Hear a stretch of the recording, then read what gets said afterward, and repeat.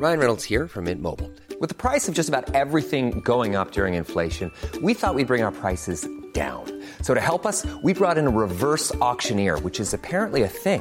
Mint Mobile Unlimited Premium Wireless. How to get 30, 30, bit to get 30, bit to get 20, 20, 20, bit to get 20, 20, bit to get 15, 15, 15, 15, just $15 a month?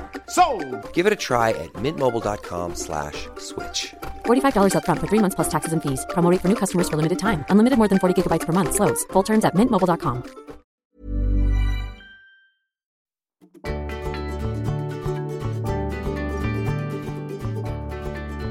Hello, I'm Mariella Frostrup, and this is Books to Live By, a podcast about the power books have to build us. My own education came almost exclusively from the books I devoured, having left school at 15, so I'm fascinated by the reading that shaped all of our lives.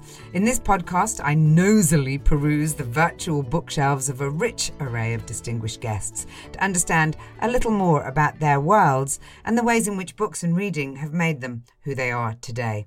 In this episode, I'm absolutely delighted to be sitting down with the incredible spoken word artist, activist and podcaster, award-winning podcaster even, George the Poet. Having grown up on a council estate in London in the 1990s, George Mpanga studied politics, psychology and sociology at the University of Cambridge. His work interrogates almost every important subject we should all be concerned with, the debate on race and class in the UK being just the very start. His award-winning podcast, Have You Heard George's Podcast, is truly innovative, tackling diverse and powerful topics through music, through poetry, autobiography and social commentary. And that podcast is now becoming a book. Have you read George's podcast, combining the podcast scripts with new commentary and insight from George. George the Poet, I'm absolutely delighted to welcome you to Books to Live By. Before we start delving deeper into your list of books, I wondered first of all when you first discovered reading as a pleasure. I know that your mum was pretty forceful in terms of your education. Did she used to read aloud to you? You know, what do you remember? What's your first experience of books? Yeah, well, thank you very much for that kind introduction. My mum was definitely my first experience of literature. She used to take us to the library, and we would just spend hours there. We would get lost in a really, really big children's section. From an early age, I developed an affinity for reading. And then it plays out across your education. If you're recognized by your teachers as having a strong reading ability, that kind of reinforces your appetite and you just want to keep accumulating your repertoire, I guess. So what sort of books, I know we're going to talk about a childhood favourite in a moment, but what sort of books were you attracted by when you were little, when you were in the library rifling around with your mum and your siblings, I guess? I love storybooks, man. I loved a series called Anansi, which is about a Ghanaian storytelling spider, if I remember correctly. I used to love fables. It's interesting because I guess I've always loved stories that were aimed at painting a bigger picture and were deceptively simple. Was there a point where you realised that you weren't seeing yourself reflected in books? I mean, you mentioned Anansi there, the Ghanaian stories, but actually, you know, when you were 8 years old, there wouldn't have been the incredible sort of diversity of reading for kids that there is now. You know, I mean, I grew up, I don't think I'd ever seen a black child in a children's storybook. Yeah. And now whenever I'm buying books for the nephews and nieces in my life, I make sure that they're represented in them. Because when I was younger, to be honest with you, I didn't realize what I was missing. And it only occurred to me later on when I started seeing, or when I entered conversations about race and when I had the contrast of new media that did represent us, that I started realizing how uncomfortable and sometimes dissonant some of these representations felt. Just the other day, I was reflecting on a DC superhero called Green Lantern. And around the time of my puberty years, there was a version of this superhero who was black. And I remember finding it so weird that there was a black superhero. But it shouldn't be weird, right? So over time, I started developing this awareness. The children's favourite that you've chosen is Harry Potter, and I was fascinated by that because it's not just about race. I think as a child, I grew up poor in Ireland, and the books that I absolutely loved were these Enid Blyton books about girls' boarding schools in England, where everyone, seemed to lead incredibly sort of affluent lives and played lacrosse and had midnight feasts and japes and things. And for me, that was a really fantastical world to imagine. Was there an extra element, do you think, to the Harry Potter books for you? Because, again, they are very much sort of based in a sort of English tradition of educational establishment and everything, no matter how far-fetched the actual imaginative flights are. And it's funny because I had no context. I had no experience of the kind of educational establishment that Hogwarts represented. But I loved the character of Harry, the underdog. We all love that. I think we all kind of love that about the character. I loved the detail. I loved the detail of this world that J.K. Rowling built. It was just, I'd never experienced anything like it. It was so rich that for the first time in my life, and I'm sure the first time in the lives of a lot of children, I was more addicted to this reading experience than any other form of entertainment. I would stay up late. I would hurt my eyes. I remember I had headaches from trying to read late into the night just because I was so addicted to what was basically an immersive experience through reading. You picked Harry Potter and the Prisoner of Azkaban.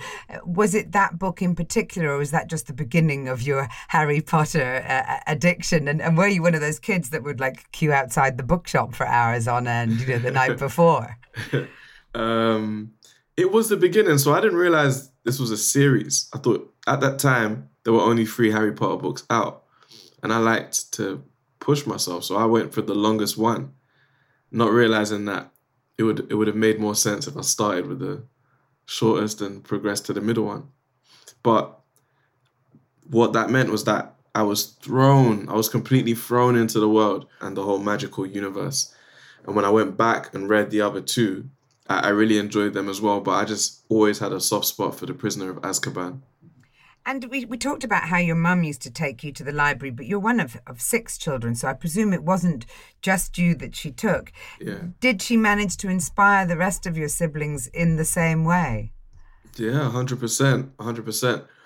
Each of my siblings have their own talents and their own specialities. For example, my brother's a real musical talent. My sister is just a natural born scientist and analytical thinker. And my other brothers just are unique in beautiful ways. But definitely we all, what it does, reading early, it just demystifies a lot of this stuff. And it demystifies the English language generally. So you feel confident that you can communicate and understand. And it kind of it is like a superpower, actually, isn't it? Because, it gives you access to everything else that you need to know. It's like the first really major building block. I know, your mum's plans obviously worked and you ended up going to Cambridge. You've likened your first days at university in Cambridge to being at Hogwarts. Why was that? So this was now I had an experience similar in the grammar school that I went to, but the architecture, I would say, the architecture of Cambridge and the robes, people wore robes for certain occasions, and there were these buildings and these institutions were so storied that it just felt a little bit otherworldly, especially the college I was at, King's. I think Hogwarts was modelled on King's, people say. So did you suddenly understand the world that you thought was fantastical actually existed? Well, like I said, over the years, I'd learned a lot more about Britain, and through my grammar school, which is a very conservative, old school grammar school, man. It was, by the time I joined, it was over 400 years old. So I had some exposure to this world.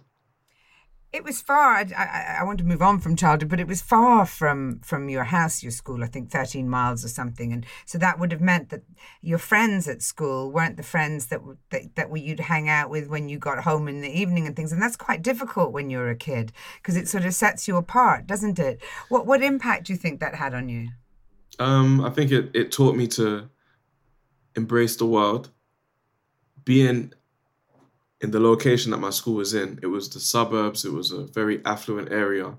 So I was also interested in the differences in our areas and why some people are rich and some people are not.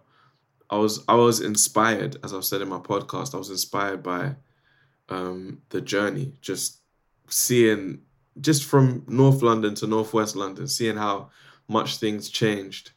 So it was difficult, but I think at the same time, it was much needed exposure at an early age.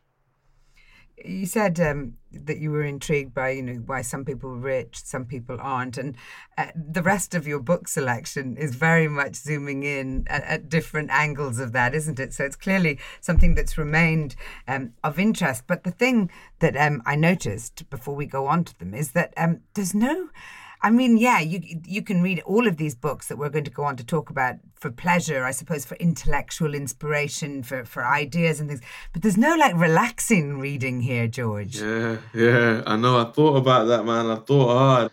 I think what happened is reading for pleasure got overtaken by music in my life. So music gave me the reflection space that, reading for pleasure usually would. And I became conscious of language even more. As I became a teenager, I became a rapper. And I realized that there are no books that are written in language that I am as comfortable and as relaxed with compared to the language of my music. And that became very, very important. So because I was so overstretched as a student, during those years, I started being very practical with my time. So if I had any downtime, I was listening to rap. It was really grime music back then. And I was developing my own lyrics. So that became and it was just like that for years. Then I got to university and got back into academic reading. By that point, I became a poet. So I started translating my experiences in all of my downtime. And there was nothing coming to me from the literature world that did for me what the world of rapping and writing and poetry did.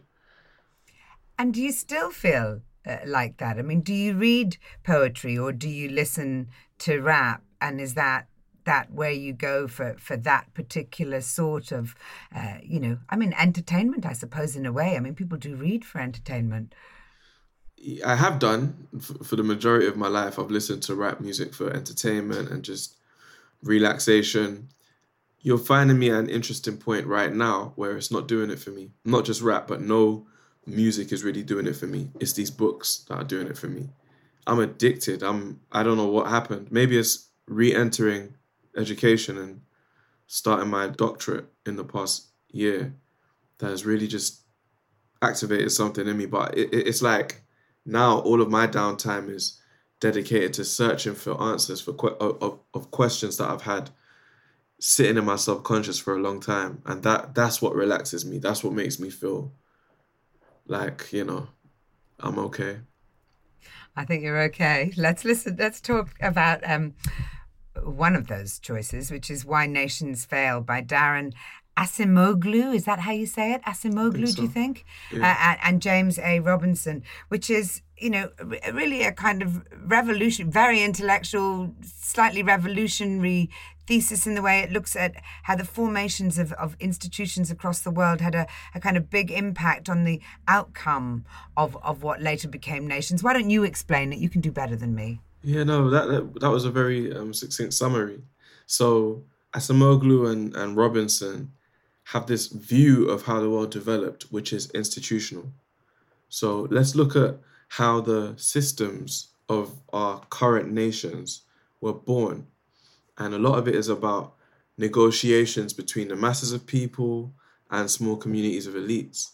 They don't assume that this is an intentional, conscious, predictable process. They take you through world events like the plague, the colonial era, and I love that they're able to go across time like that. They go deep into Venetian history, Roman history, and Mesopotamian history, and it's sick. So for me, my dad gave me that book as a Christmas present years ago. I think that book was instrumental in reawakening me to the potential of literature to give me that peace of mind, because that book gave me peace of mind. See, what a lot of people don't know is that for people like us who are from countries that were formerly colonized, when that history doesn't go explained, we develop psychological problems. A lot of it is about resentment for the past. Sometimes it's even resentment for your ancestors, because you're just thinking to yourself, how did this situation end up here? But the way that these guys framed their version of world history, it gave me a lot of closure, because it made sense. You know when you read something that rings true, it just made sense. It made me feel like our world is a complex place, but what we have done as humans to set ourselves apart from the rest of the animal kingdom is that we've imagined things that don't exist, and we've pursued that imagination. And the way we've gone about it is by collaborating.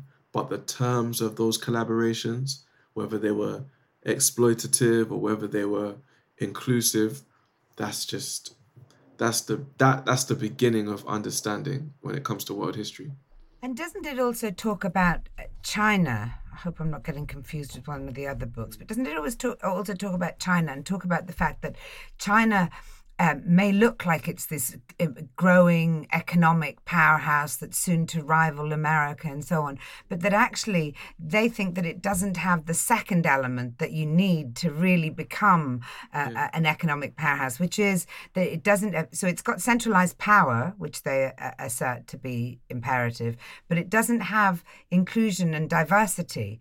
And without that, you end up. And it got me thinking about Russia. Actually, if you look at Russia now, huge amounts of money gone to a very small select group of people, but it's not spread out across the country at all. And so actually that's why Russia is so precarious economically, is because none of it filtered across or down or and isn't that part of the theory here? Yeah. So they actually come to China last, and in order to build up to that point, they do use the Russian example.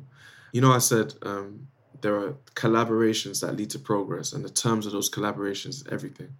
So they identify extractive terms, which are based on elites extracting value out of everyone else and leaving the system to take care of itself. It's obviously inherently short-term.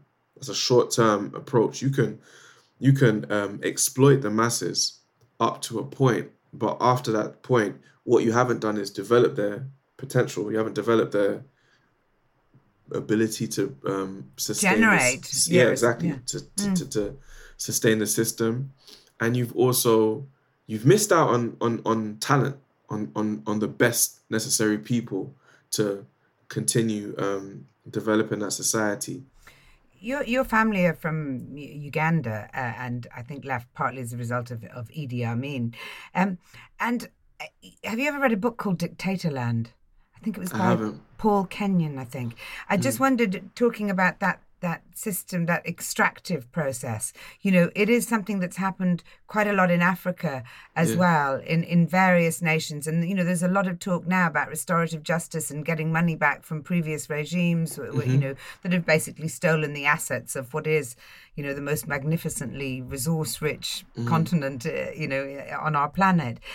Reading a book like this, does it make you hopeful for political change in the future, or just recognize the pattern of political corruption and short thinking? I mean, you once said to Krishnan Gurumurthy that you don't believe in the possibility of political change. That's depressing. Yeah. So based on our current systems, we got to be careful about how we talk about change, because Acemoglu and Robinson explained this point really well at the start of Why Nations Fell. Oh my God, I love that book so much. They explore all of these theories on development. And they say some people believe that it's the geography, some people believe that it's the poor selection of leaders, and all of these superficial analyses, superficial in the sense that you take what is happening at face value. And they explain that all of this is insufficient to understand the nature of poverty and failing nations. It's insufficient because there are systems that have been worked into the logic of every society. And those systems, you can't copy and paste them. You can't just teach, you can't just talk at people. Those systems develop out of history. One thing I love about this book is that it gives a sense of atonement. Like eventually every society, you're gonna have to atone for the reality of the lived experience, right? So if people's reality in that country is that they were exploited forever, and there is the illusion of progress because they have consumer goods, which is a big thing across Africa. People have iPhones, people have Wi-Fi and gadgets, but the systems that you can show off. We've got stuff, right? That make us look like we're participating in, global capitalism in a real way. But if the systems that produce leaders and produce industries, if those systems are not truly inclusive of people, then there is going to be no long-term change. But what that book also does for me is it encourages me, it reassures me that there are ways of analyzing this world that are understandable to normal people like us. You don't necessarily have to go to Cambridge to get this information. So I am really inspired by the prospect of democratizing and demystifying a lot of this knowledge.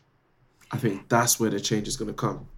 It's interesting you talk about the gadgets and the sort of bling of consumer culture. And I wish I could remember who it was, but I was reading someone analysing kind of the whole thing that comes with rap, because one of the disappointing things is you have these guys and they're singing about rapping about really profound things, and then the next time you see a photo of them with like a Ferrari and a huge gold chain around the neck, and you think, God, this messaging is so complicated, because on the one hand I really respect what you're saying and what you've expressed about culture or society now.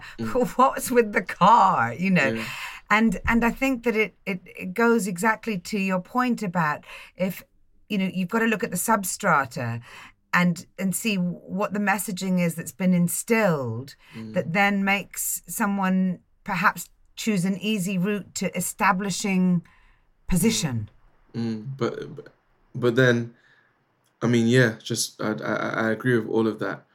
And one of the other books that we're going to talk about explains all of that, which we're all contending with. We're all trying to figure out how to establish ourselves in our current economic system.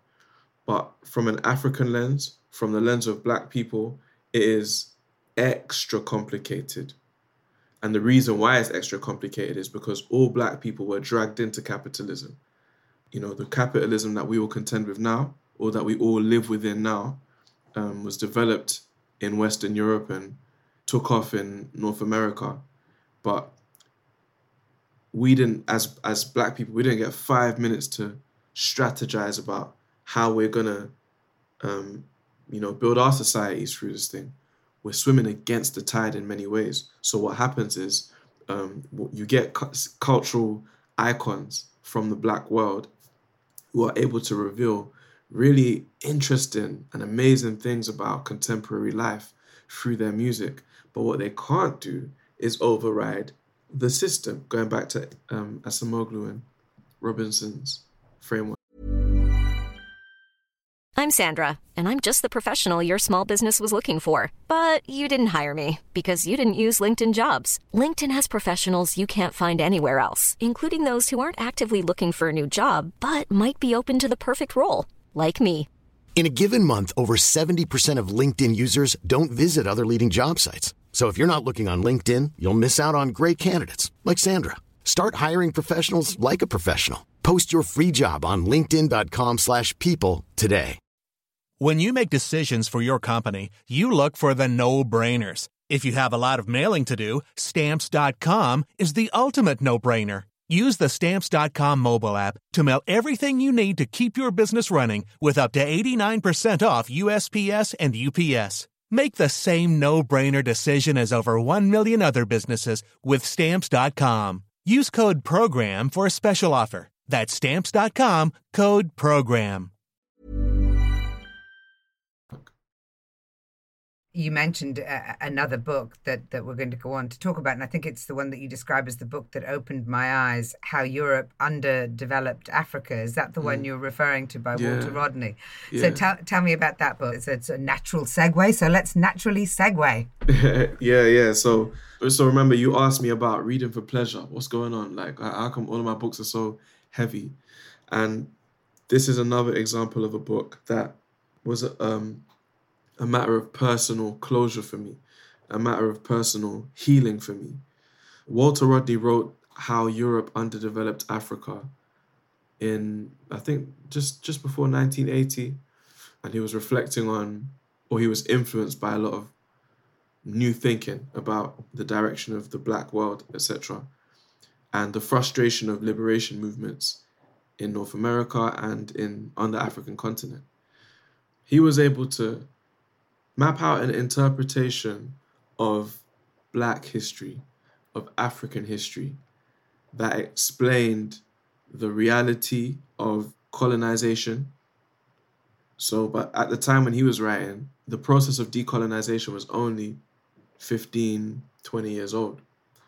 So there was there was a deep history of African colonization to be unpacked. And he was saying, look, man, this whole thing, no matter what the propaganda says, this was an economic exercise. Europe really needed an engine, or was attracted to Africa as an engine for her economies.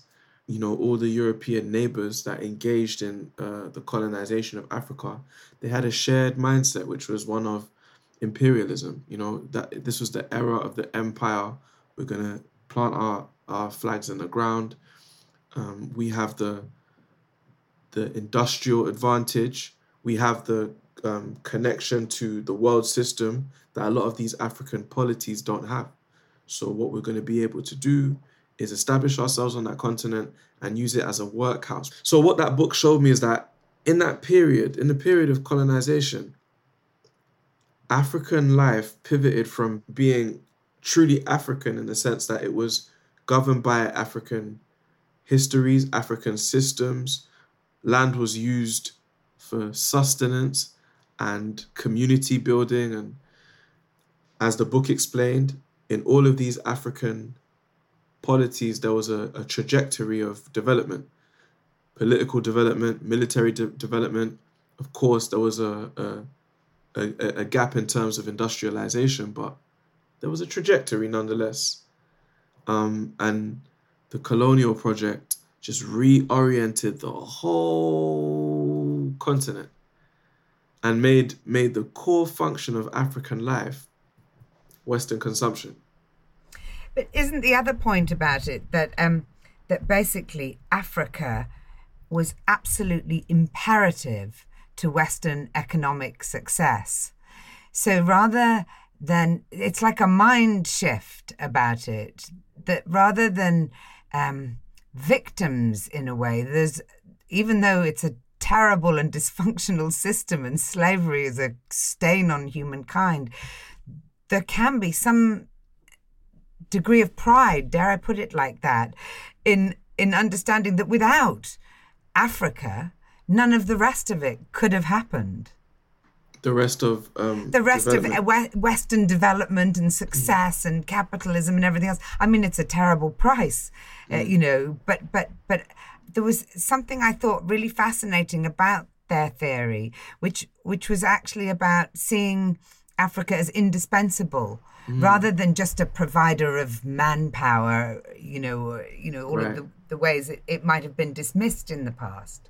Right, and it's really complicated. The older I get, the more complicated it becomes, because myself and many Africans and non-Africans and former colonized people around the world, I don't think we'll ever feel any pride about it, because what was the win? If it was the advancement of global order where corporations, ultimately big, powerful corporations, as they did in the colonial era, have, evolved into the most influential sovereigns of our modern era, that doesn't even serve the majority of Europeans. And at the same time, the conversation around reparations is still framed as laughable by the British establishment.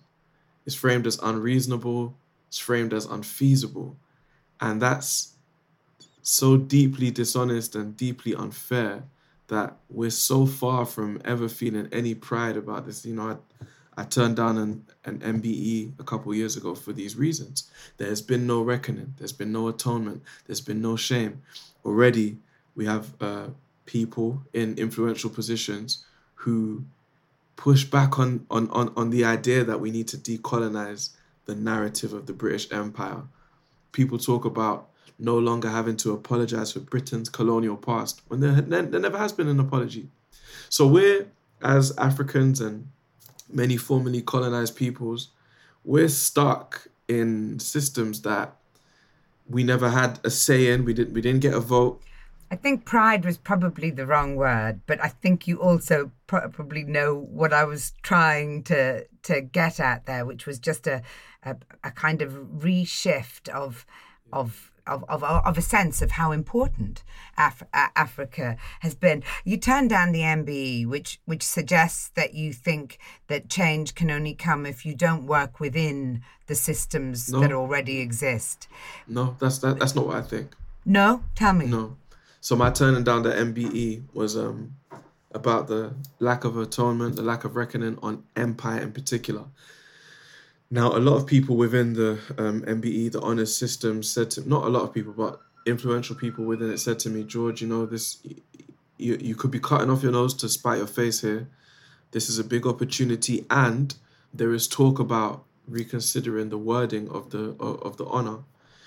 To those people, I said, if they're going to revise that wording, just do it. Don't talk to me about the talk that might happen one day, because we've been having that appeasement talk for a long time. B, even if that wording is changed, the implications of empire on the rest of us, on the rest of the world, it's not enough, It's just not enough. So I have no problem with working within the structures and the systems and the institutions of Britain to effect change. I think that's a good strategy. I just don't accept that having the word empire after my name as a way of saying well done for the work that you've done. I don't think that that's appropriate, and I don't think that's truly change. That's just a PR exercise. Nothing has changed. So tell me, it makes you a bit of an outlier. Forgive the cheesy segue. But tell me a bit about Malcolm Gladwell's book and why that appealed so much to you. I believe that in a way we have to blame Malcolm Gladwell for you not becoming a singer, or at least we can have look to him for an explanation for why you didn't become a singer. So Malcolm Gladwell's Outliers, great book, just great. How do I even Well, it talks about success, doesn't it? It talks about success and how we deem people to have been worthy of success because they have certain attributes. We corral success with other things that aren't necessarily part of that same bundle. That's right, yeah. So a lot of the time we individualize success and we focus on some magical qualities that this person might have, or some outstanding genius. But Malcolm Gladwell makes the argument that success is often a collective project. In any individual life, there is a number of histories and influences and contingencies that influence the direction that they take. He looks at it on an individual basis, using individuals who can speak to a broader moment, like Bill Gates, Steve Jobs, and Bill Joy. But then he looks at how those individuals are part of bigger things, how the three men I just mentioned were all born in the same year. So they came of age at a time where the computer revolution was ripe for the changes that they brought in.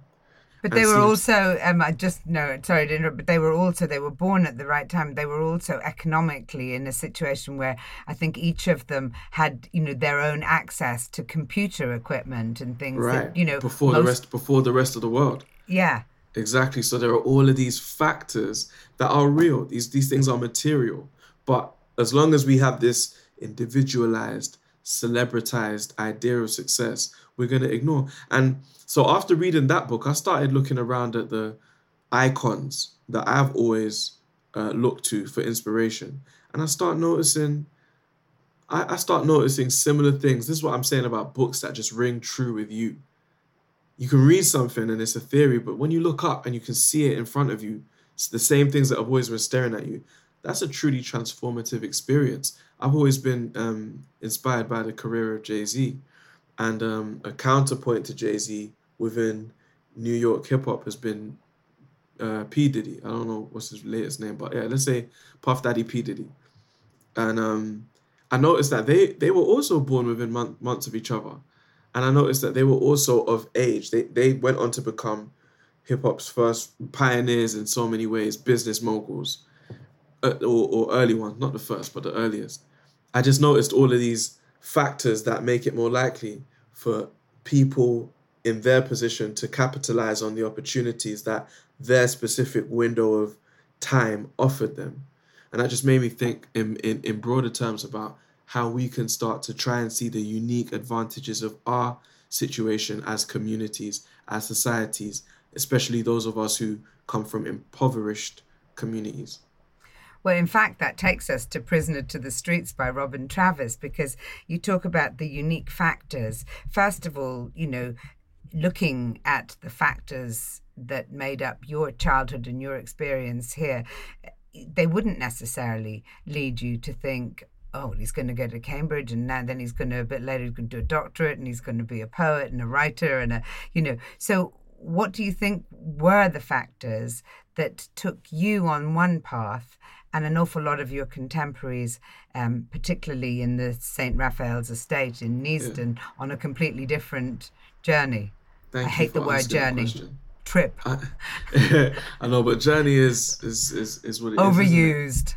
Overused. It's a cliche, but for a reason. I'm gonna hop on the few books that we talked about to explain the factors that have allowed me to carve out a slightly different path. So if you take Walter Rodney's How Europe Underdeveloped Africa, he talks about colonial education, and he talks about how it was a very contained operation within British colonies, specifically within Uganda. He actually references Uganda a lot in the book.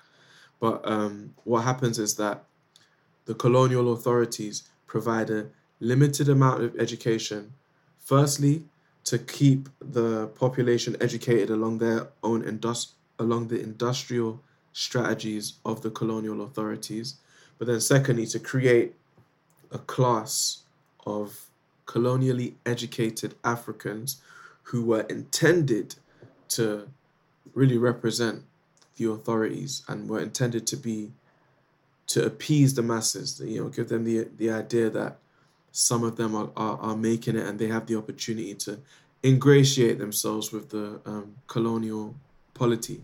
You've got to read Dictatorland. I hear you. Dictatorland is on the list. All right, I'll remember that. But my grandfather was a product, one of my grandfathers in particular, my dad's dad, was a product of such a colonial education. So was my grandmother. Aside from that, my other set of grandparents also had an untypical advantage in 20th century Uganda. And all of this stuff is like happenstance. Some of it is, all of these grandparents started off from humble beginnings, let's put it like that. But they were able to use these advantages to create more advantages for their children, advantages that the masses of Ugandans didn't have. So when their children grow up, meet each other, and have my siblings and I, even moving to Britain under traumatic circumstances, without any money and without any connections, couldn't eradicate the The advantage. The advantage that has been accumulated by that point. It's a long process. Now, to take Malcolm Gladwell's Outliers and look at how he talks about, not trying to individualize the success. The story of what people know as George the Poet is often framed as a kid who, had an exceptional ability with language and super smart and was able to come out of a council estate and whatever. But the things that allowed me to navigate my way through the estate and through education and through the entertainment world, they were already in place before I was born. That's what Malcolm Gladwell explains.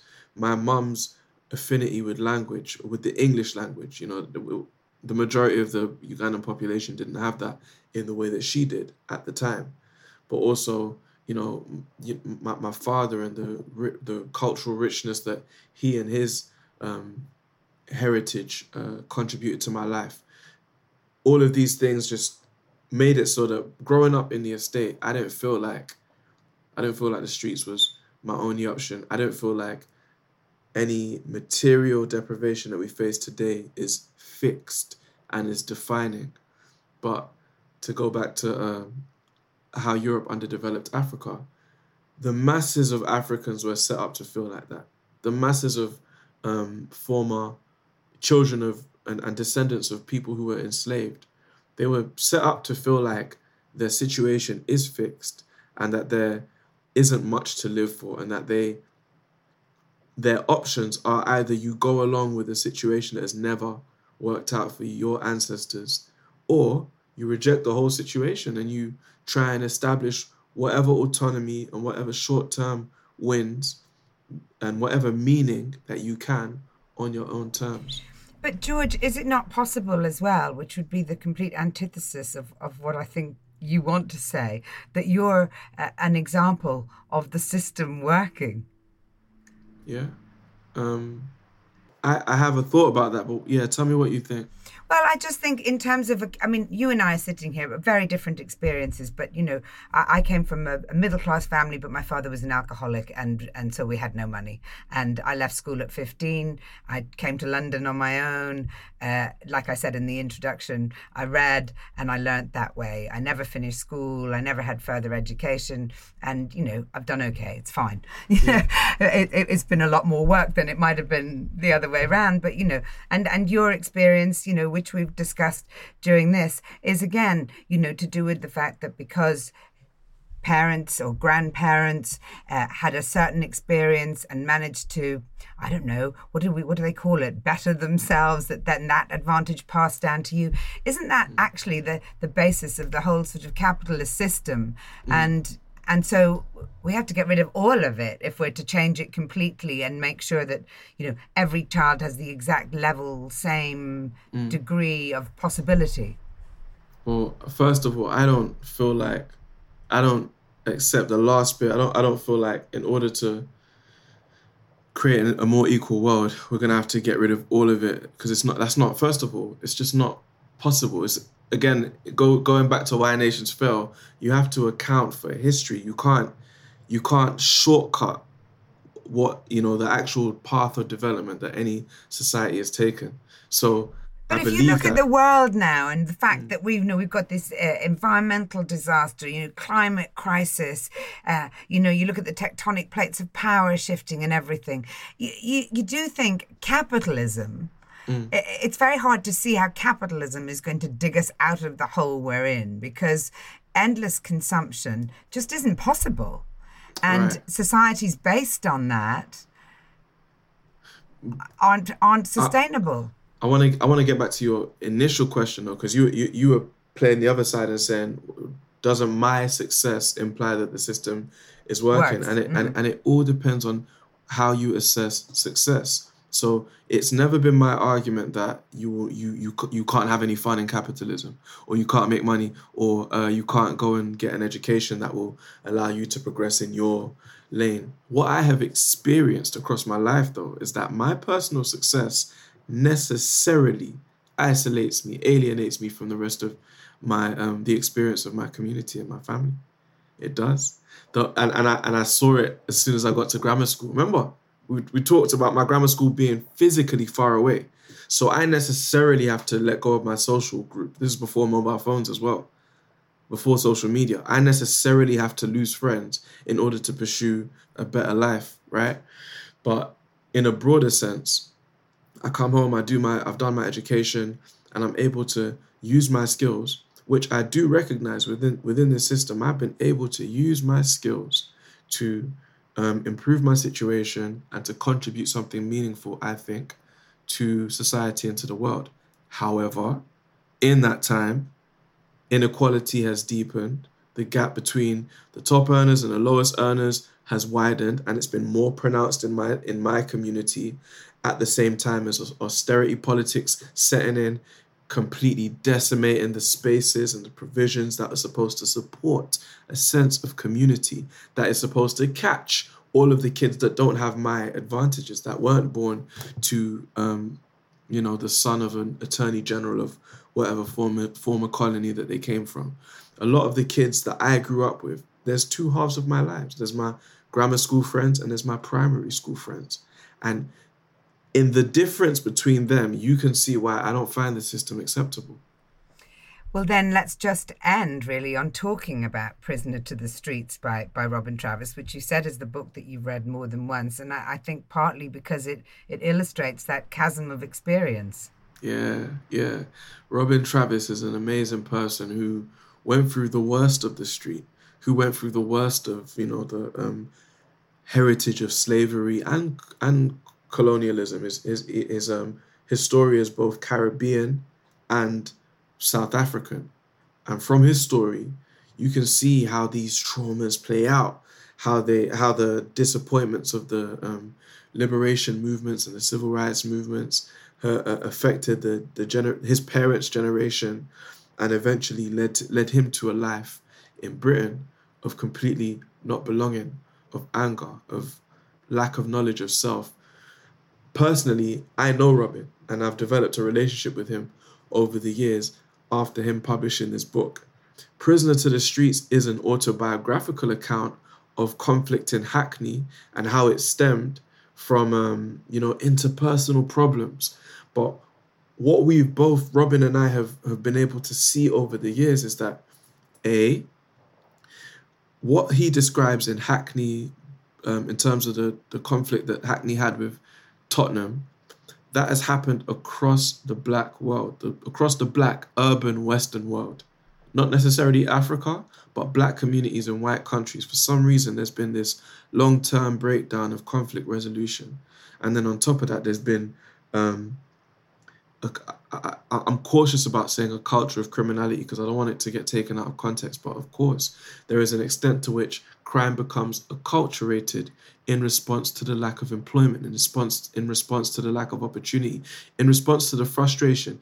Mariella, I'll take you back to the start of our conversation today when we were talking about reading and language and how it's a superpower, right? Now, if swathes of the black population and not just the black population, but the population in general, if whole groups of the population are alienated from that superpower for reasons that they can't understand before they're even able to articulate all of the forces acting on them, then routinely those people are locked out of a lot of the economic opportunities that this country is supposed to afford them. So through his autobiographical account, Robin Travis is able to explain how these apparently isolated and individualized traumas, families breaking down, arguments in the streets, can evolve into really problematic lives. But what he is trying to explain is that you multiply this by tens of millions and you can explain the cycle that a lot of our young people, not just black and brown young people, but a lot of our young people in the most deprived parts of the Western world, that's what they're going through. But it's also, just finally, going back to Malcolm Gladwell, when you talk about success and outliers, it's also about the people that we venerate, isn't it?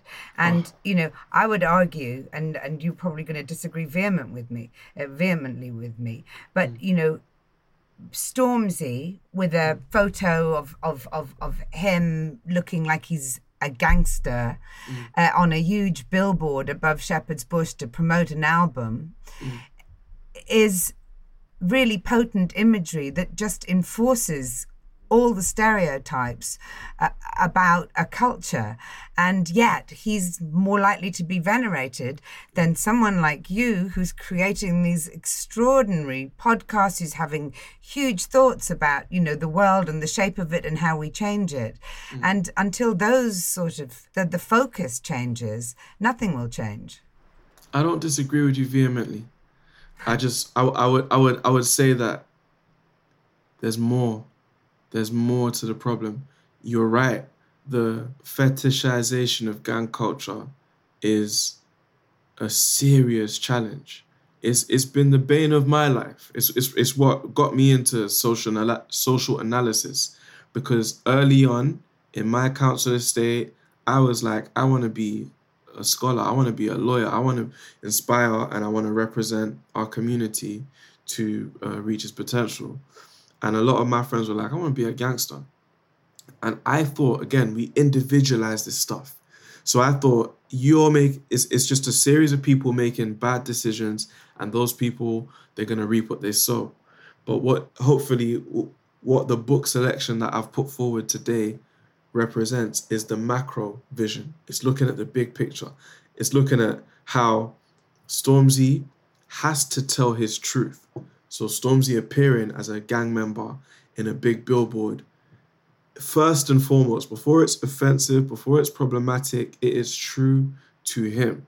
Rap cultures and street culture in general in the black world is built on authenticity. You can only be valuable in this space if you're telling us your real story. But then you got to look at why the industry finds that so much more marketable than me.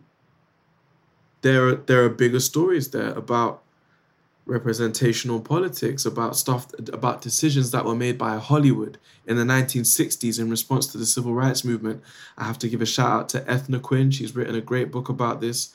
It's called A Piece of the Action.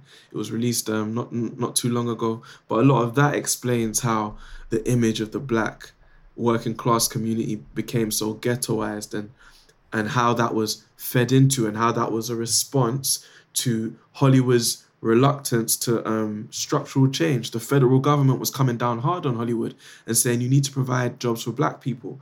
And what emerged was a blaxploitation culture where black people presented defiant images of themselves, and that was co-opted by the industry, and that was fed into hip-hop culture, and that was fueled by neoconservatism and neoliberalism under the Thatcher and Reagan era. It's a long-ass story. So what I'm not going to do, and which I started doing earlier in my career, I'm not going to place it at Stormzy's feet.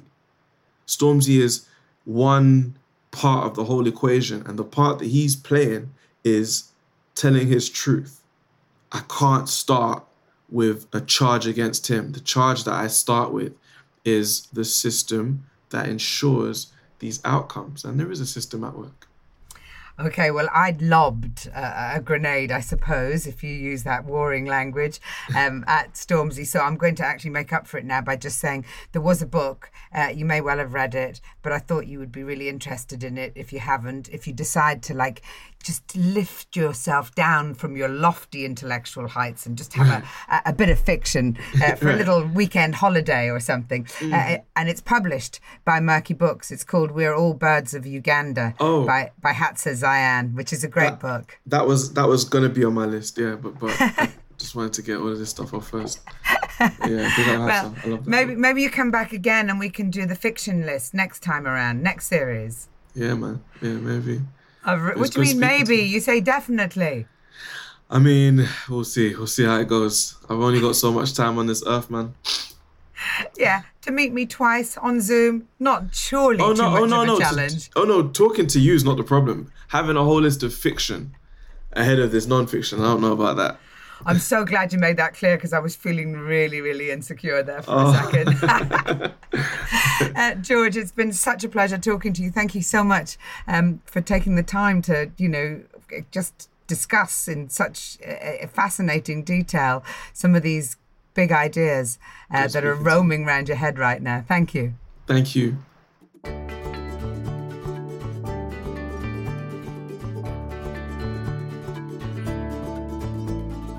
Thanks for listening to Books to Live By with me, Mariella Frostrup.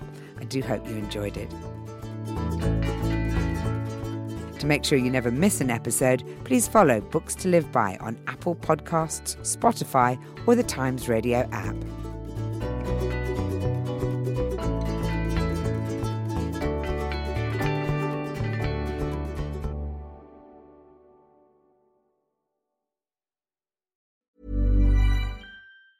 Planning for your next trip? Elevate your travel style with Quince. Quince has all the jet-setting essentials you'll want for your next getaway, like European linen, premium luggage options, buttery soft Italian leather bags, and so much more. And it's all priced at 50 to 80% less than similar brands. Plus, Quince only works with factories that use safe and ethical manufacturing practices. Pack your bags with high-quality essentials you'll be wearing for vacations to come with Quince. Go to quince.com/trip for free shipping and 365-day returns.